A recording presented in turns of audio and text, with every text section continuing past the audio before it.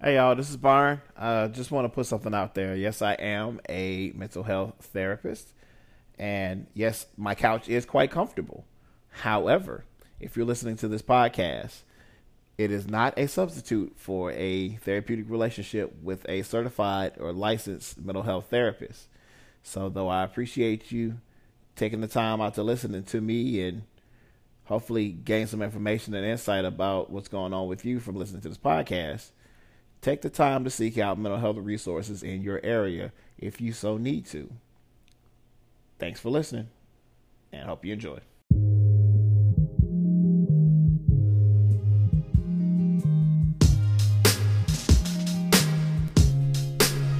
Just keep your faith in me. Go back and patiently. You'll get where you need to be in due time. Even when things are slow, hold on and don't let it go. I'll give you what I owe in due time. Check it. When that nigga be thinking of cruising, a raise cap it to the side. Thinking the police gon' pull me over with this rub off in my ride. So I had to break away you under the armrest, under the leather. And thinking of starting a ways to make my life a little bit better than the dope peddler. I used to play pinball a lot. A lot. And just be so animated with my body.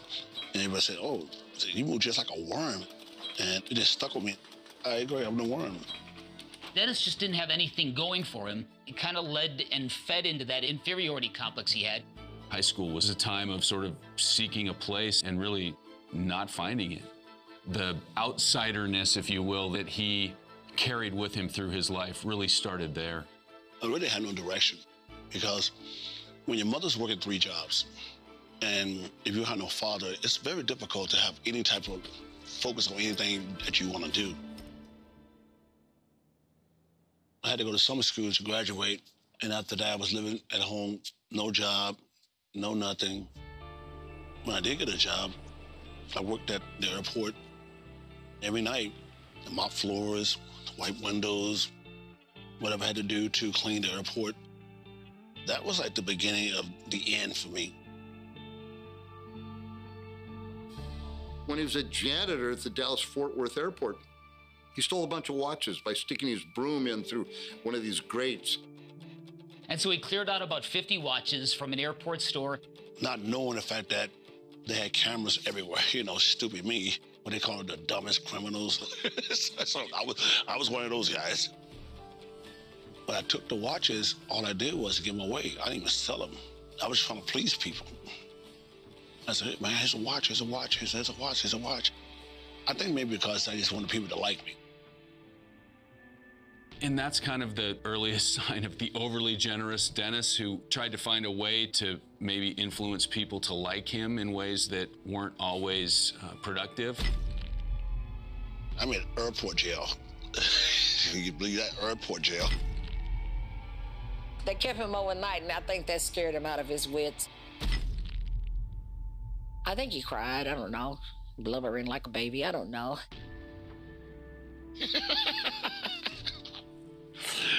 Oh, man, I was such a I just cried for no reason.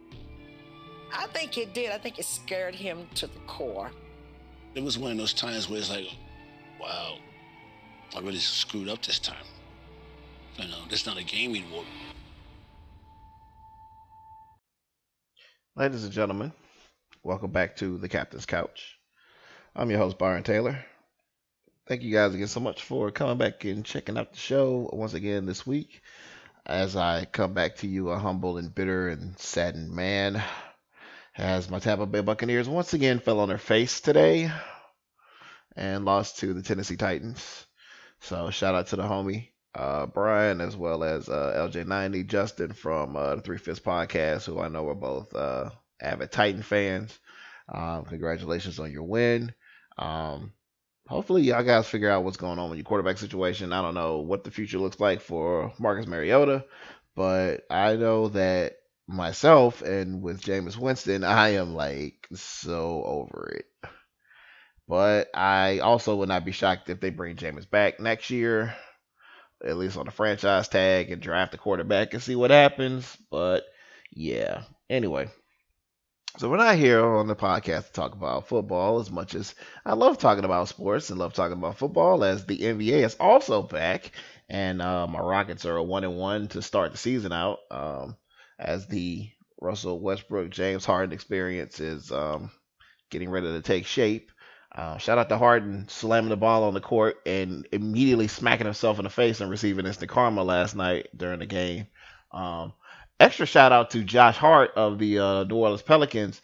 That if you listen to this podcast and go search on Twitter for that GIF of Harden slamming the ball and then Josh Hart's reaction to it was absolutely priceless. Josh Hart was like, "Wait, like, bro, what are you doing?" Like, he didn't want to laugh at the man's face, but you could tell the look on his face. He was like, "Dog, what are you doing, bro? You wilding." Oh man. But I mean, I guess we can talk about basketball a little bit today because, as you can hear from the clip to start the episode this week, we are going to discuss a little bit a Pro Basketball Hall of Famer today in the episode. So this week's episode, we're going to be talking about the concept of validation, whether that be internal or external. So validation is one of those things that, as human beings, it is something that we absolutely crave as a species. We don't ever tend to think about it that we as human beings are animals, that, you know, our behavior is dictated by, you know, basic instincts and things that we need as, you know, animals, because we'll also look at ourselves as creatures of higher thought, higher consciousness, higher levels of functioning, which is true. But we also have basic needs, and one of those basic needs as social creatures, as pack creatures, is validation, whether that be from ourselves or from other people. So validation in and of itself is a normal and a natural human need that comes from our origins as social beings.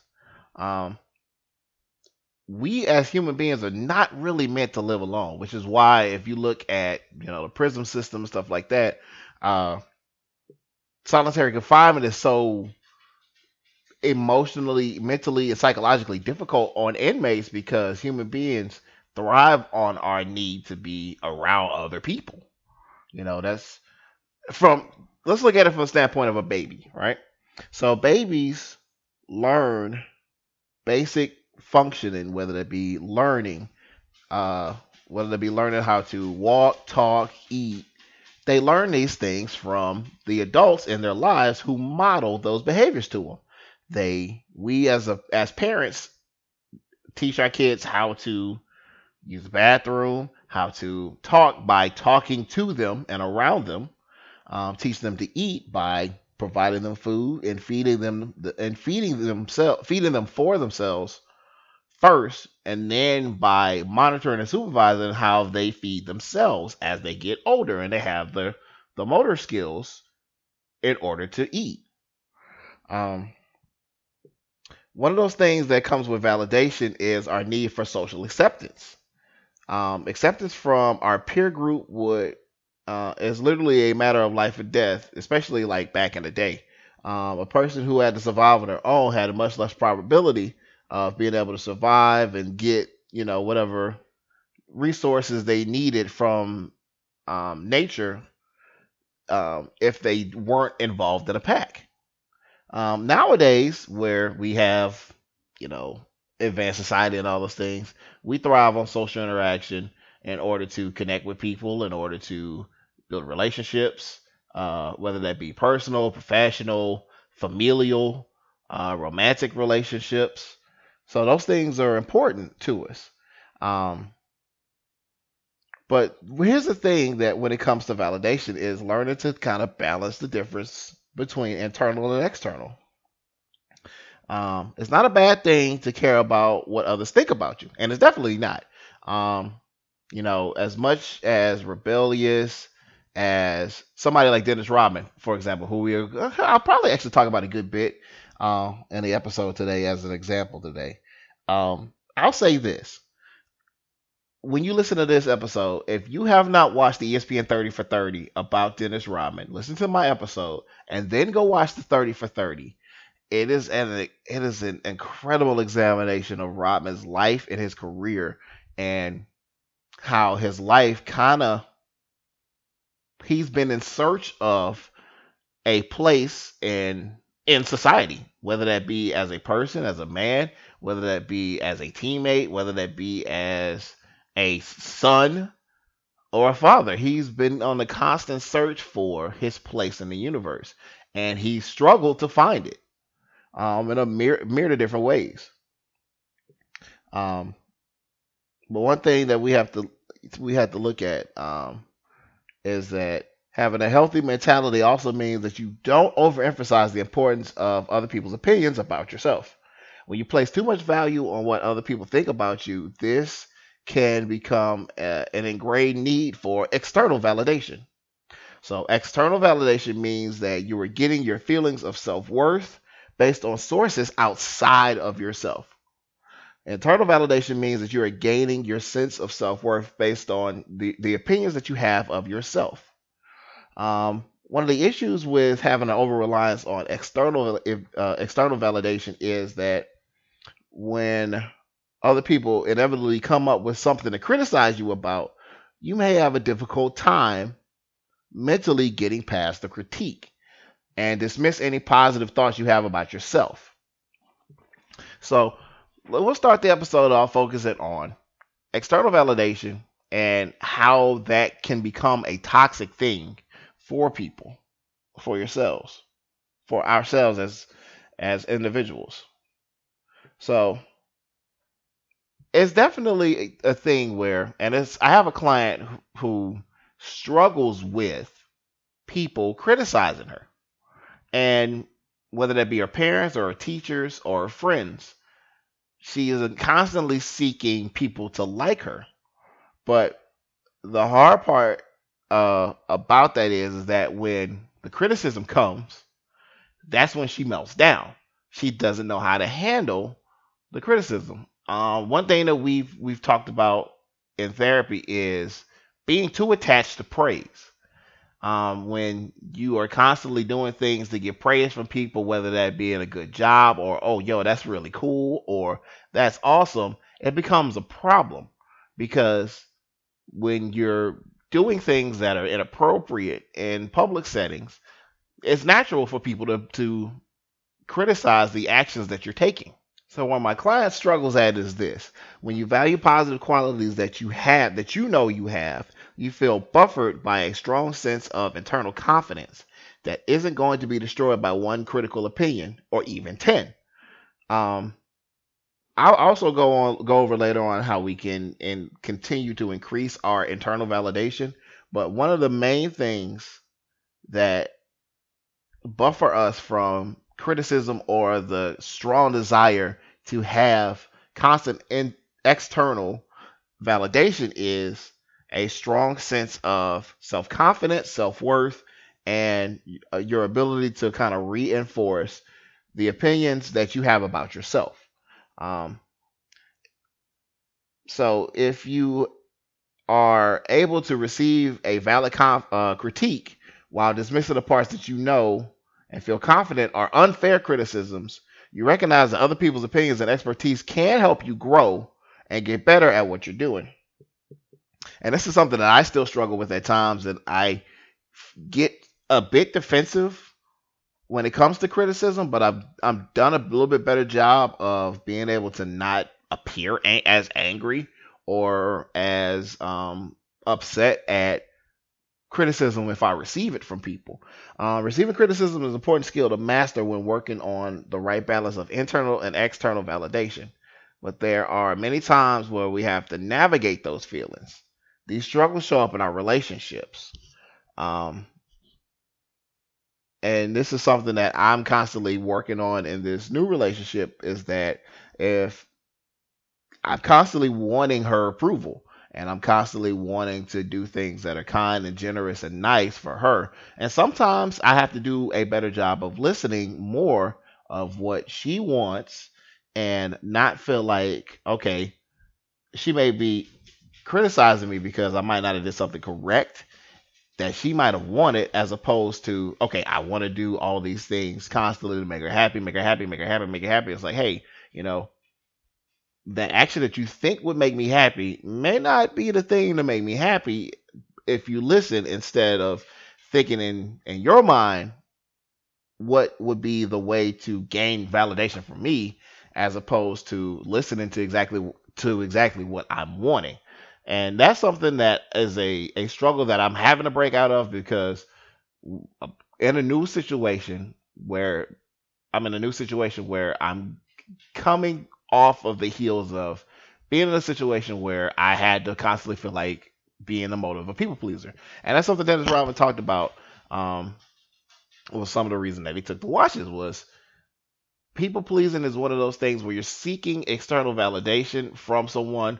And also, when it comes to seeking external validation in that aspect, you're doing it in a way to prevent yourself from being emotionally hurt by that person, or emotionally hurt by letting down that person. So you're overextending yourself in a way that causes you emotional damage over time.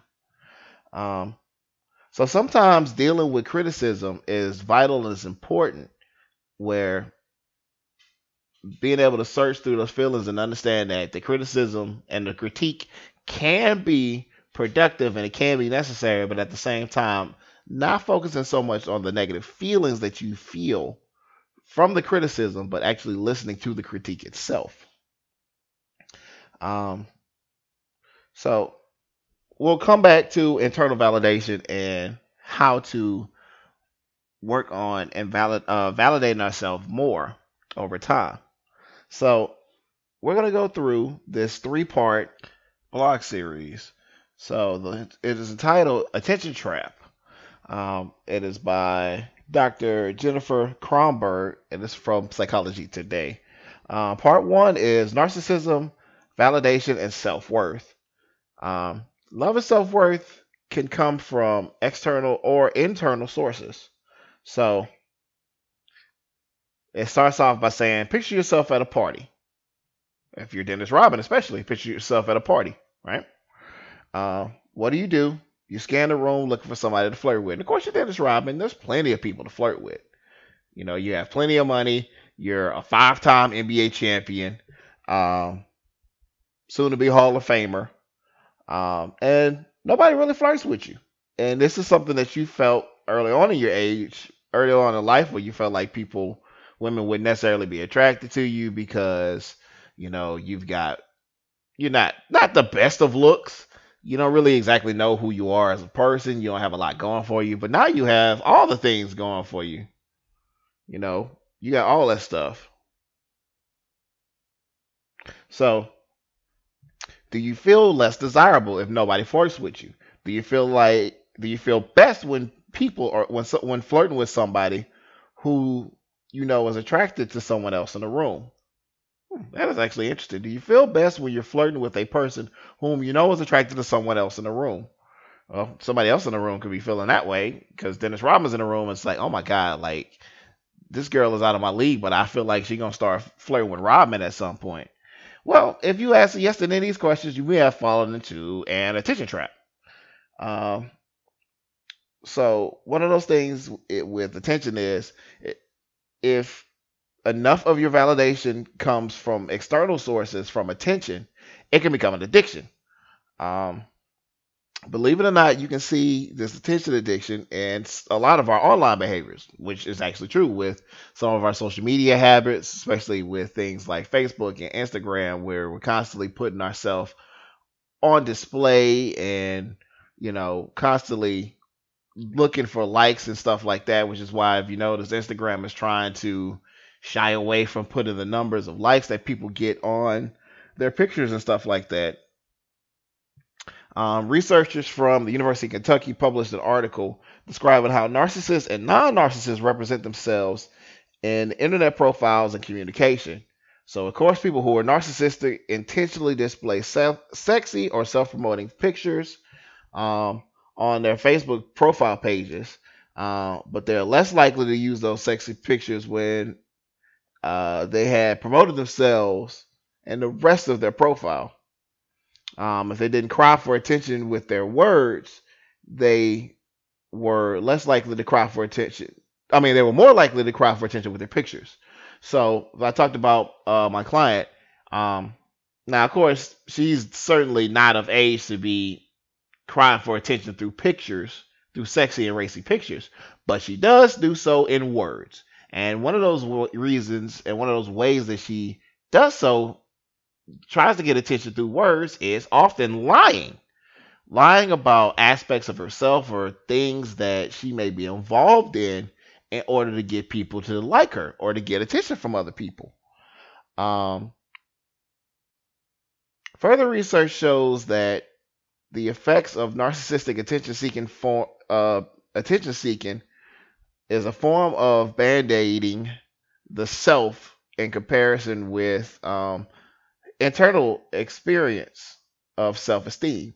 So the research looked at using kind of social media habits as a way of kind of putting a band-aid on yourself, as getting more and more people to constantly look at me, as a way to kind of repair the self as opposed to actually seeking out internal self-esteem.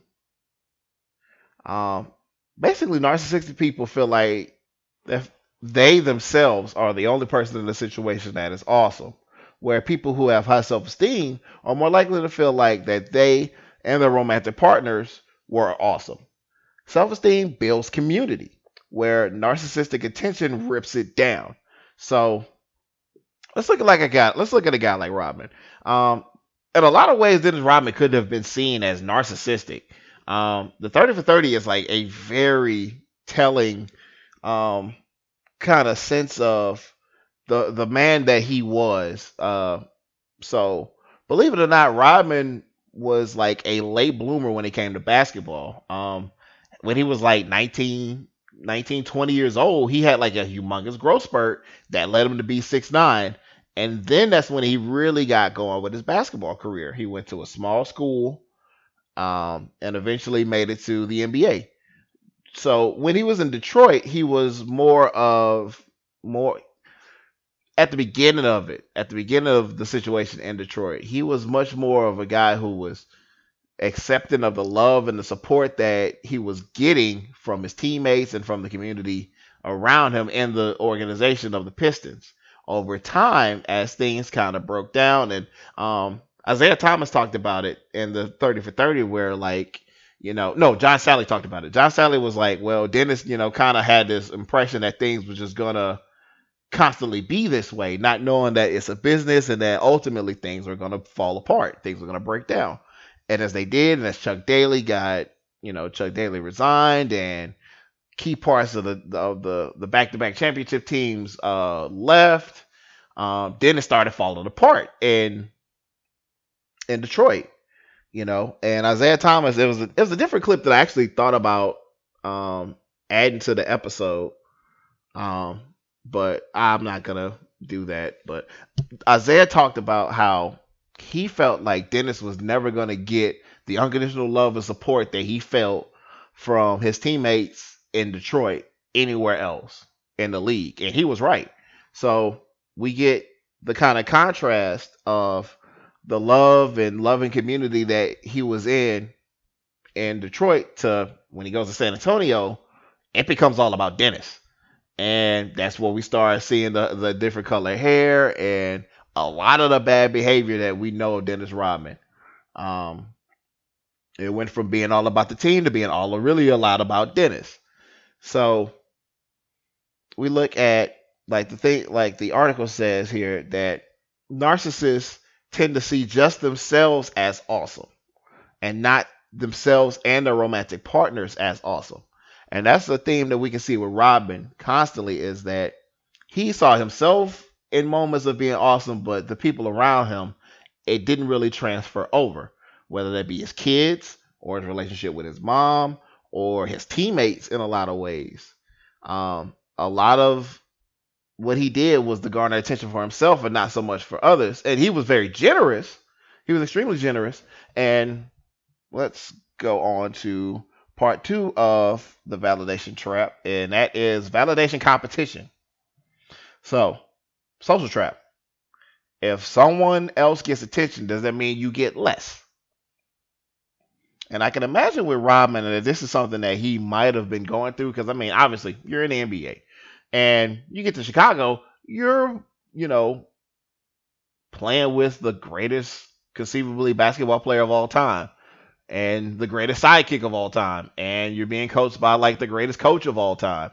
So, I mean, Dennis was doing all kinds of stuff to get attention when he was in Chicago, with the wedding dress and the book and all the different color hair and, the wild parties with members of the LGBTQ community. So socially, he's trying to still find his place in the world. And that's something that we'll look at this here. So, Dr. Komberg, I did get that. Yeah, I did get that right. Yay. So Dr. Komberg talks about this. In my practice, I see many people struggle with this question, or if not the question itself, but the unconscious answer of yes.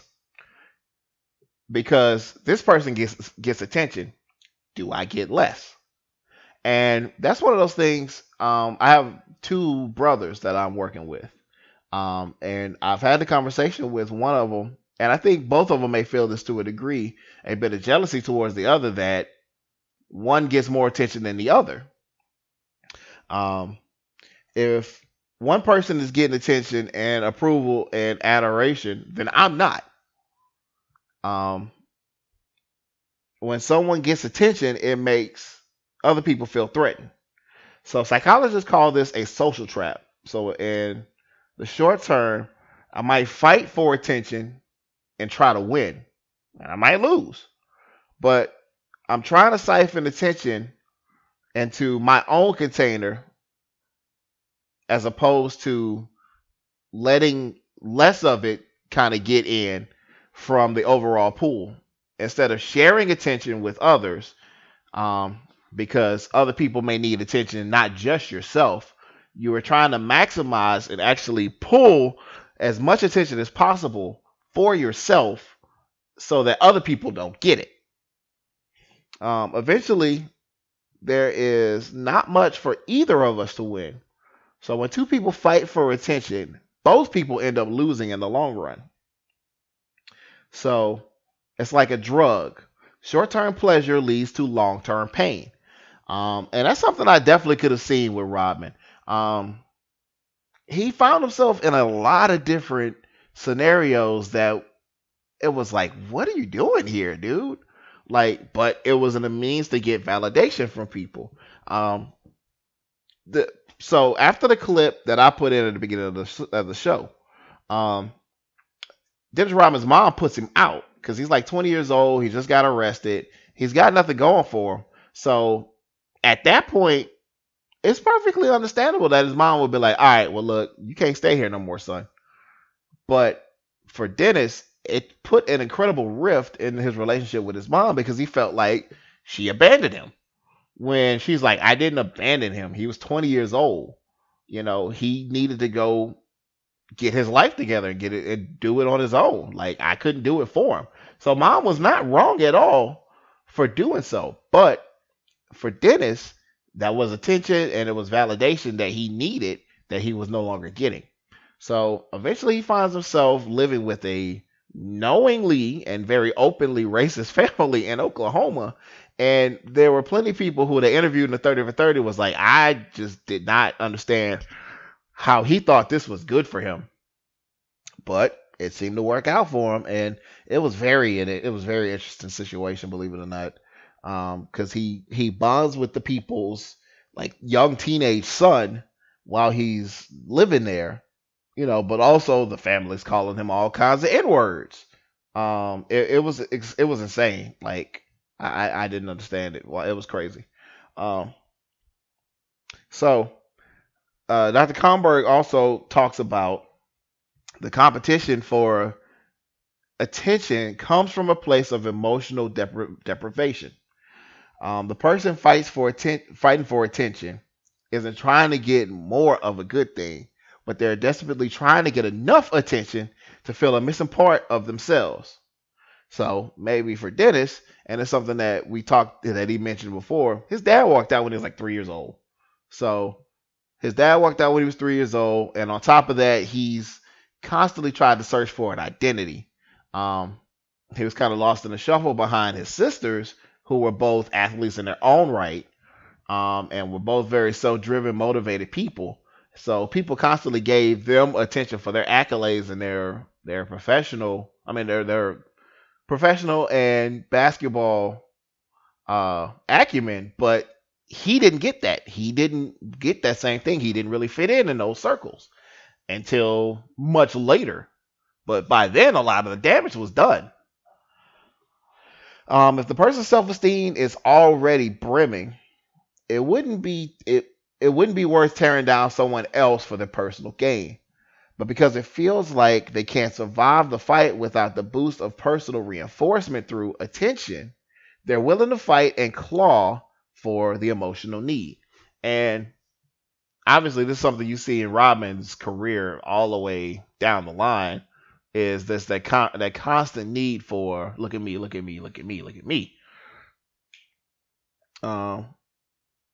It's not, and the need for attention is not like it's not a necessary thing, because it is. It's very much a necessary thing. It's something vital to our existence.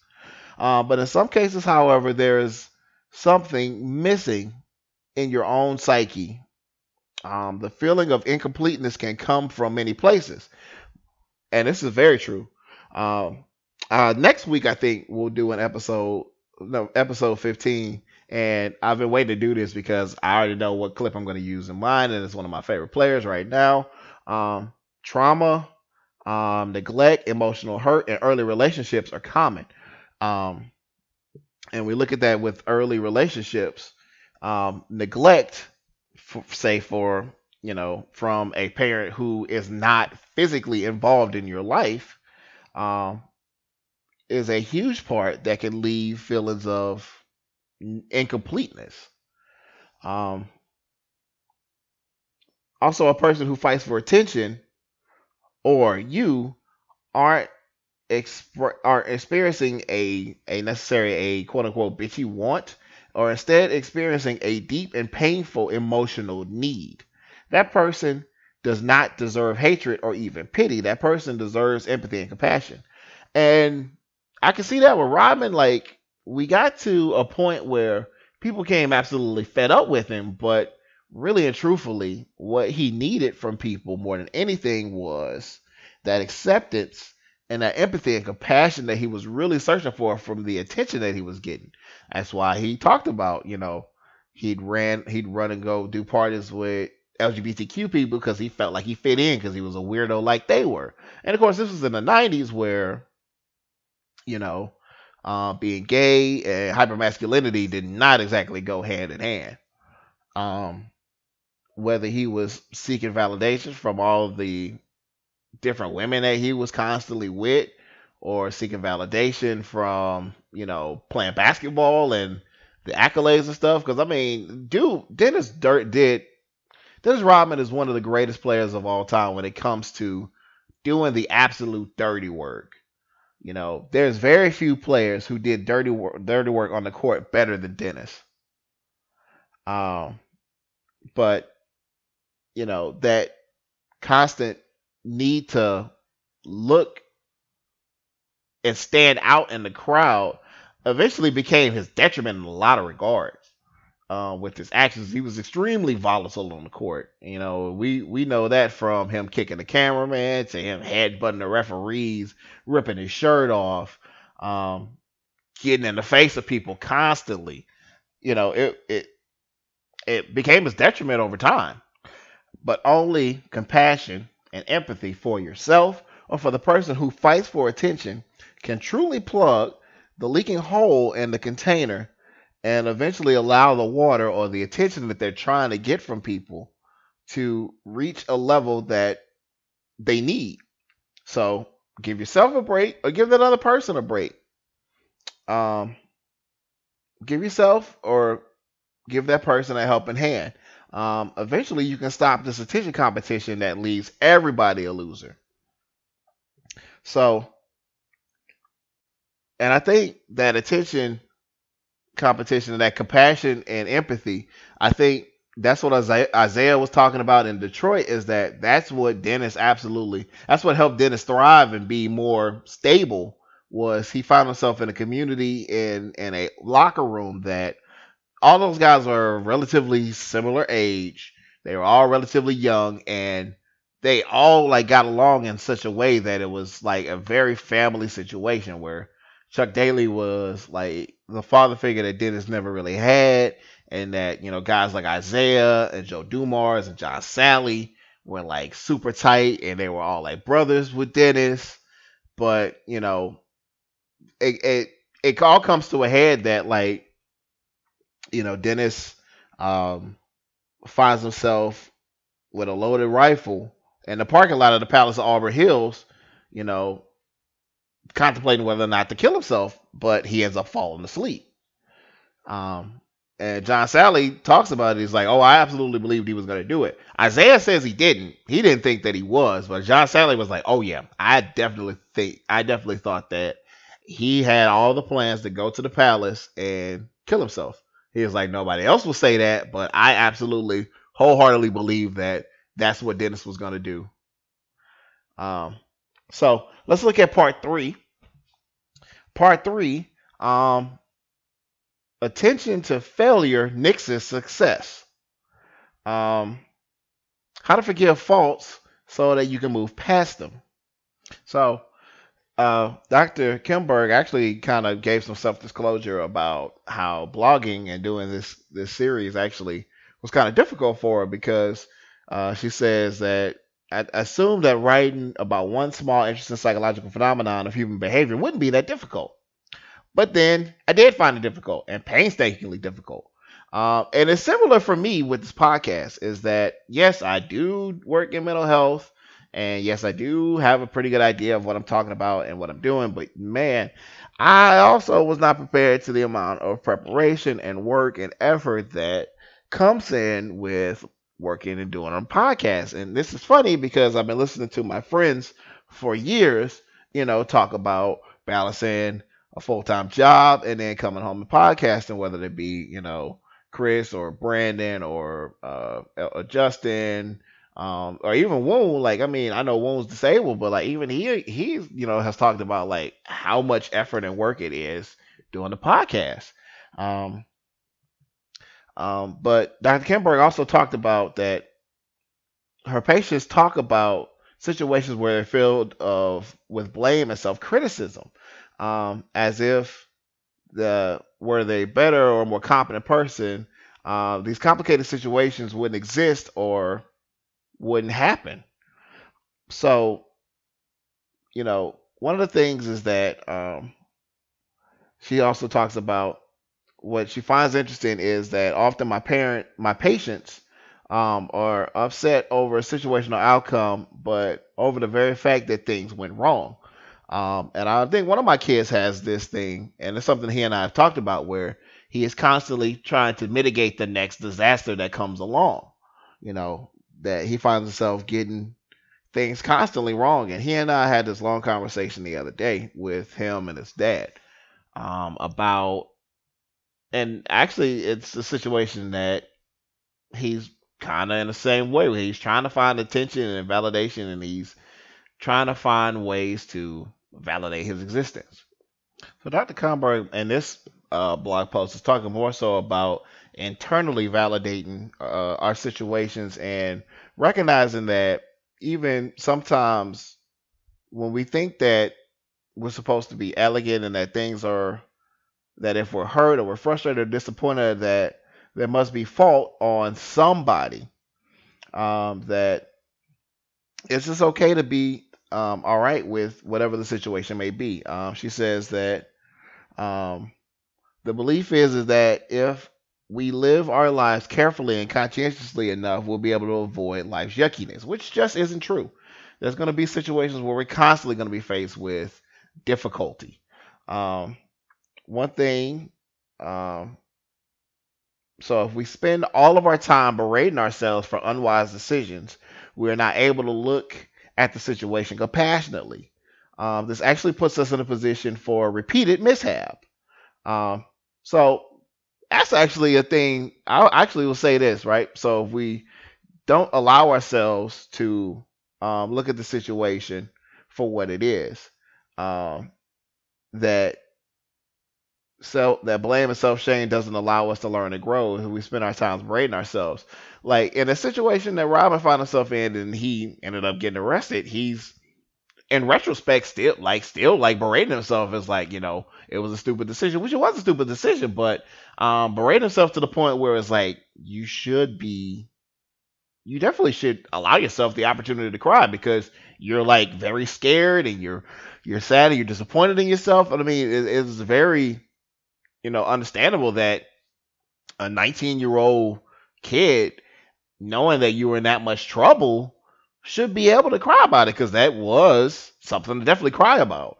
So, I mean, yeah, he's 50 years old now, and he's like, still berating himself for the decision that he made. But it actually puts yourself in position for a repeated mishap. We're all responsible for our thoughts and actions, but when we expect not to have huge disasters, it leaves us vulnerable to being blindsided by not only the disaster, but the feeling that we have done something horribly wrong. With that in mind, let's look at these things that she often tells her patients to keep in mind. Accept that no matter how diligent and careful and conscientious you are, you will encounter very upsetting and difficult situations in your life. Some of them may come to you through mistakes of your own doing. That's normal. When you experience or feel something difficult, we don't like it, but it happens. It doesn't mean that you're deficient, or even that you made some serious blunder. Everyone makes mistakes, even intentional ones. The first step towards understanding these mistakes is accepting the situation and understanding that it can happen so that you can learn from it. Understand it so that you can learn from it. Accept sadness and anger or rejection that may accompany these experiences. Just as you learn to forgive your faults, work to accept negative feelings these experiences create. Feeling bad about feeling bad is a difficult cycle to break out. Telling yourself things are no big deal and that you need to get over it is not helpful. And last thing is, when I say accept that life is messy, I don't mean accept that life comes a small organized mess that is frustrating in the moment, but is quickly solved. Messy means huge piles of seemingly infinite gross and complicated garbage mess. Accept your messy life requires coming to terms with difficulty as an ongoing element. So that is some different ways that you can kind of look at the mess and look at seeking all that validation externally that we're trying to find, and ultimately flipping it on yourself and looking at validating your own feelings and your own experiences. So let's switch gears a little bit over to this topic real quick. And it's something that is very, very important for Dennis Rodman. And that is why it is important for parents to validate their children. So as a parent, one of the key things is validating is a simple act of letting someone know that his or her experience is real. And one thing I can't remember, one of my friends posted this on Facebook one day, is that when a parent is not there or does not validate the child, then the child has to go on the search of learning how to validate their own experience without having that parent there to reinforce and validate their experience, which can be very, very, very difficult. Um, Given their experience, their skills, and circumstances of the moment, their perspective is understandable. So for parents, so as a parent, our role as a protector and teacher as essential to helping our children grow into successful, happy, and healthy individuals. Consequently, there can be a clash between the two forces of wanting them to grow and being the protector and the teacher.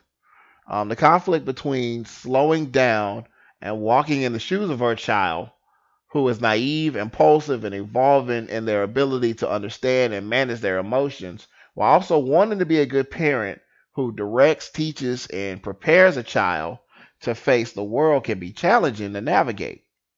Sometimes we have the urge to just jump in and rescue or solve the problem for our child. To sort this out, it is helpful to clarify what validation is and isn't coming from the perspective of a parent. So here's what validation is, and it speaks a little bit to the situation with Rodman. So validation is listening quietly, really listening, silencing the noise in your head, honoring what your child is saying or expressing about their experience, communicating that you can understand your child's experience and restate what they're saying. If you get this right, they'll nod their head, calm down, and elaborate further, feeling safe to share their experience. If you get it wrong, you will get more information in their effort to get you to get it. Be curious about all the factors that contribute to their experience. So, what validation isn't? Validation is not agreeing, judging, correcting, teaching, or arguing that their experience is wrong. Sometimes as a parent, it is difficult, and I understand this too. It's difficult to validate what your child is experiencing. When we feel like our child is being disrespectful, acting in a way that we don't respect, validating them may be the last thing that we want to do. Being unappreciated by our child at moments leaves us wanting to be seen and understood. But here's a couple of guideposts to help as a parent. Don't expect your child to validate you. That is your role as a partner, a friend, a therapist, a colleague, or another adult. Well, that's the role for a partner, a friend, a therapist, a colleague, or another adult. Consider validating yourself. Yes, you are working hard. You have good intentions and are sometimes exhausted and overextended. Your intention does not always line up with your actions. Remember all the times when you have been able to show up as you wish. And then take care of yourself. Self-care is essential. So that's something for our parents out there. And that's something that I think Rodman struggled with as a child and as a parent. Has to, if he didn't feel like his mom validated his experience, and ultimately he feels like that she turned his back on him at different times.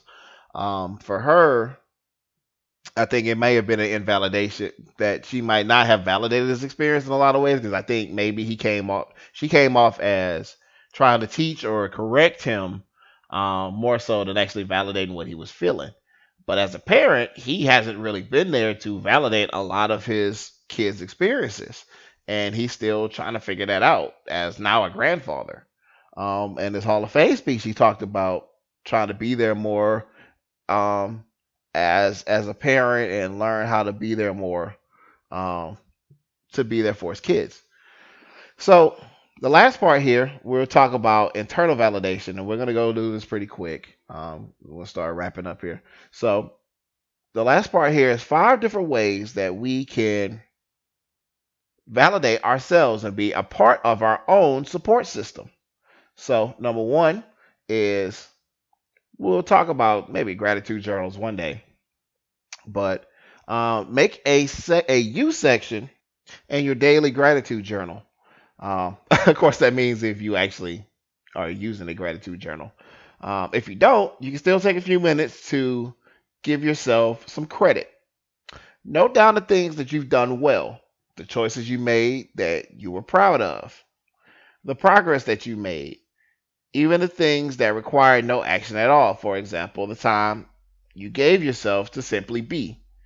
When you regularly praise yourself, self validation becomes a habit you can depend on when you need it the most. Number two, before seeking external validation, ask yourself, what do I hope that person tells me? Then tell it to yourself. Odds are you aren't always looking for someone's advice or opinion when you come to them with a painful story.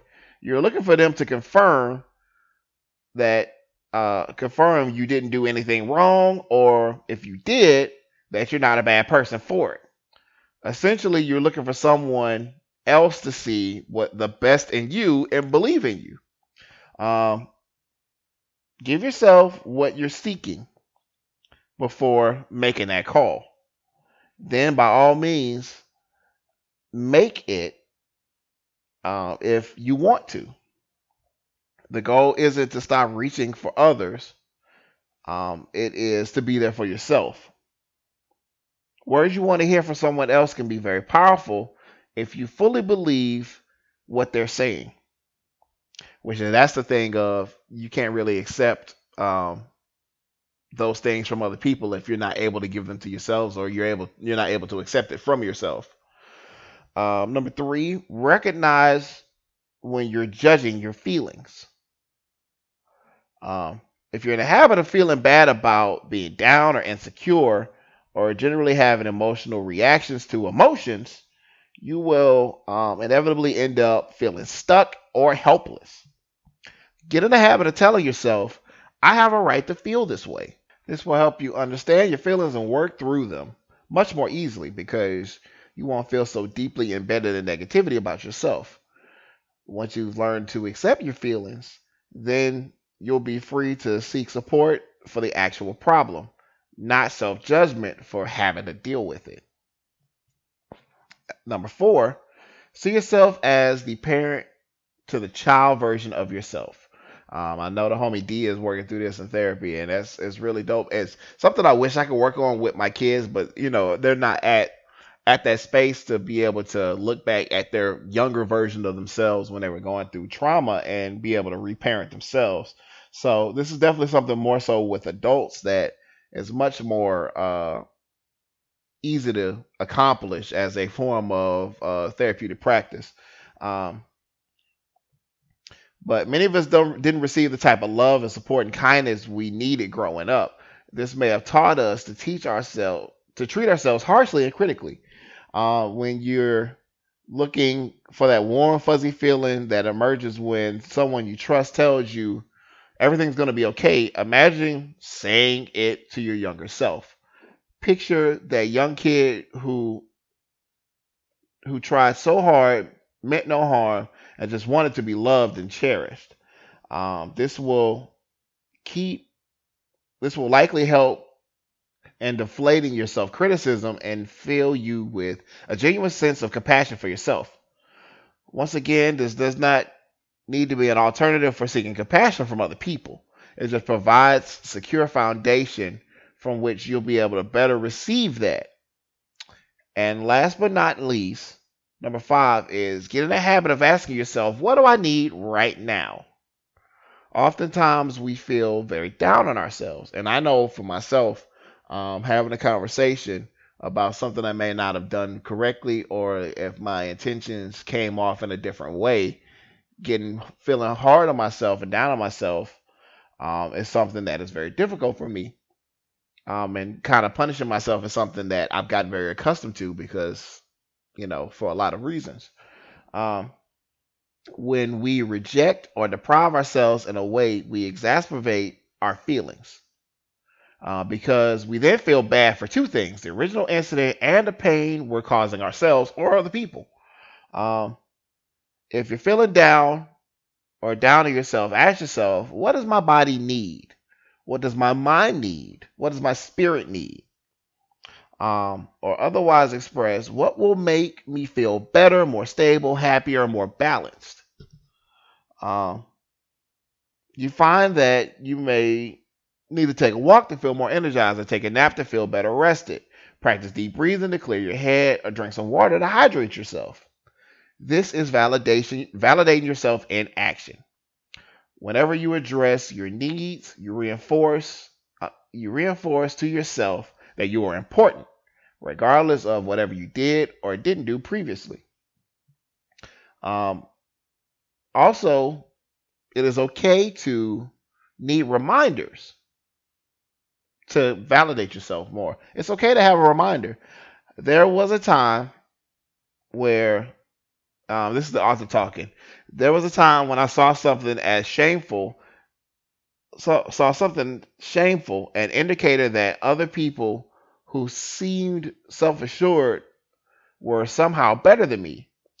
I wondered why self-kindness didn't always come instinctively.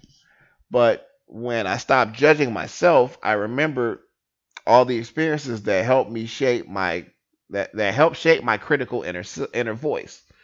It isn't a sign of weakness that I needed to put in some effort. It was a sign of strength that I was willing to do it. One of life's great ironies that is, it feels more natural to feel bad about being bad. All it does is keep us stuck. When we stop blaming ourselves for having room to grow, we're free to focus on our energy on doing it. So, giving ourselves the opportunity to grow and not judging ourselves for needing the opportunities to grow and needing the opportunities to, you know, not blame ourselves for when we make mistakes helps us actually grow in the long run. So, with that being said, we'll end today on the captain's couch of remind ourselves, take time to say to yourself, hey, what's going on, self? What you need today? How you feeling?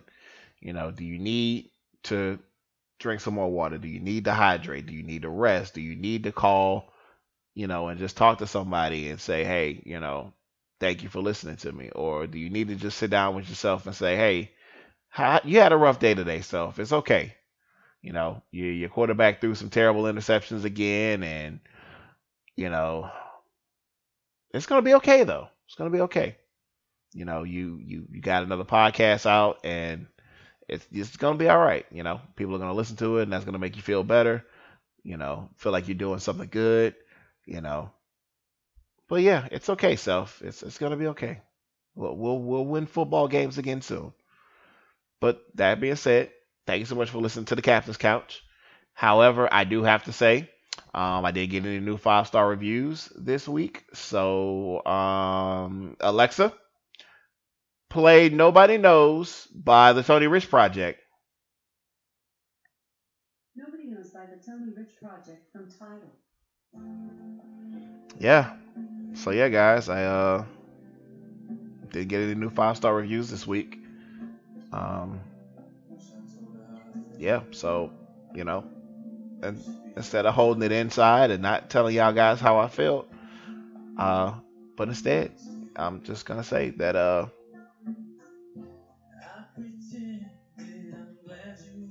yeah, I pretended I'm glad.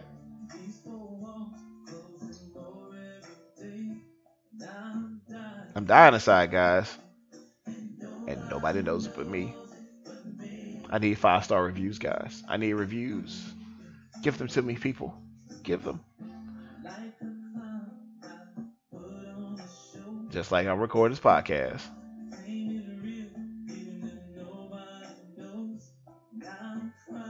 I'm just crying inside on this couch, y'all.